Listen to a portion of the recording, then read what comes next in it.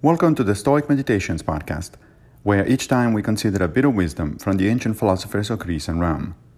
I am Massimo Pigliucci, a professor of philosophy at the City College of New York, and I will guide you through this reading. In episode 433, season 3, we reflect on Seneca in letters 123-9. It is not easy to read the memory of a catchy tune. It stays with us, lasts on, and comes back from time to time. Accordingly, you should close your ears against evil talk, and right at the outset, too, for when such talk has gained an entrance and the words are emitted and are in our minds, they become more shameless. Interesting analogy by Seneca between how notoriously difficult it is to get rid of a catchy tune that has entered your head, and how insidiously difficult it is to get rid of thoughts of bad deeds once they've entered your mind. His advice is sound, too.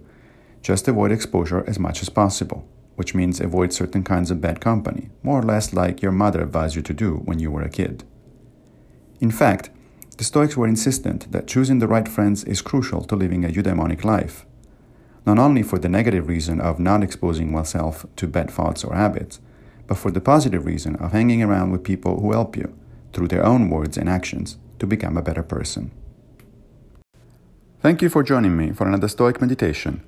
I will return with a new episode very soon, if Fortuna allows, of course.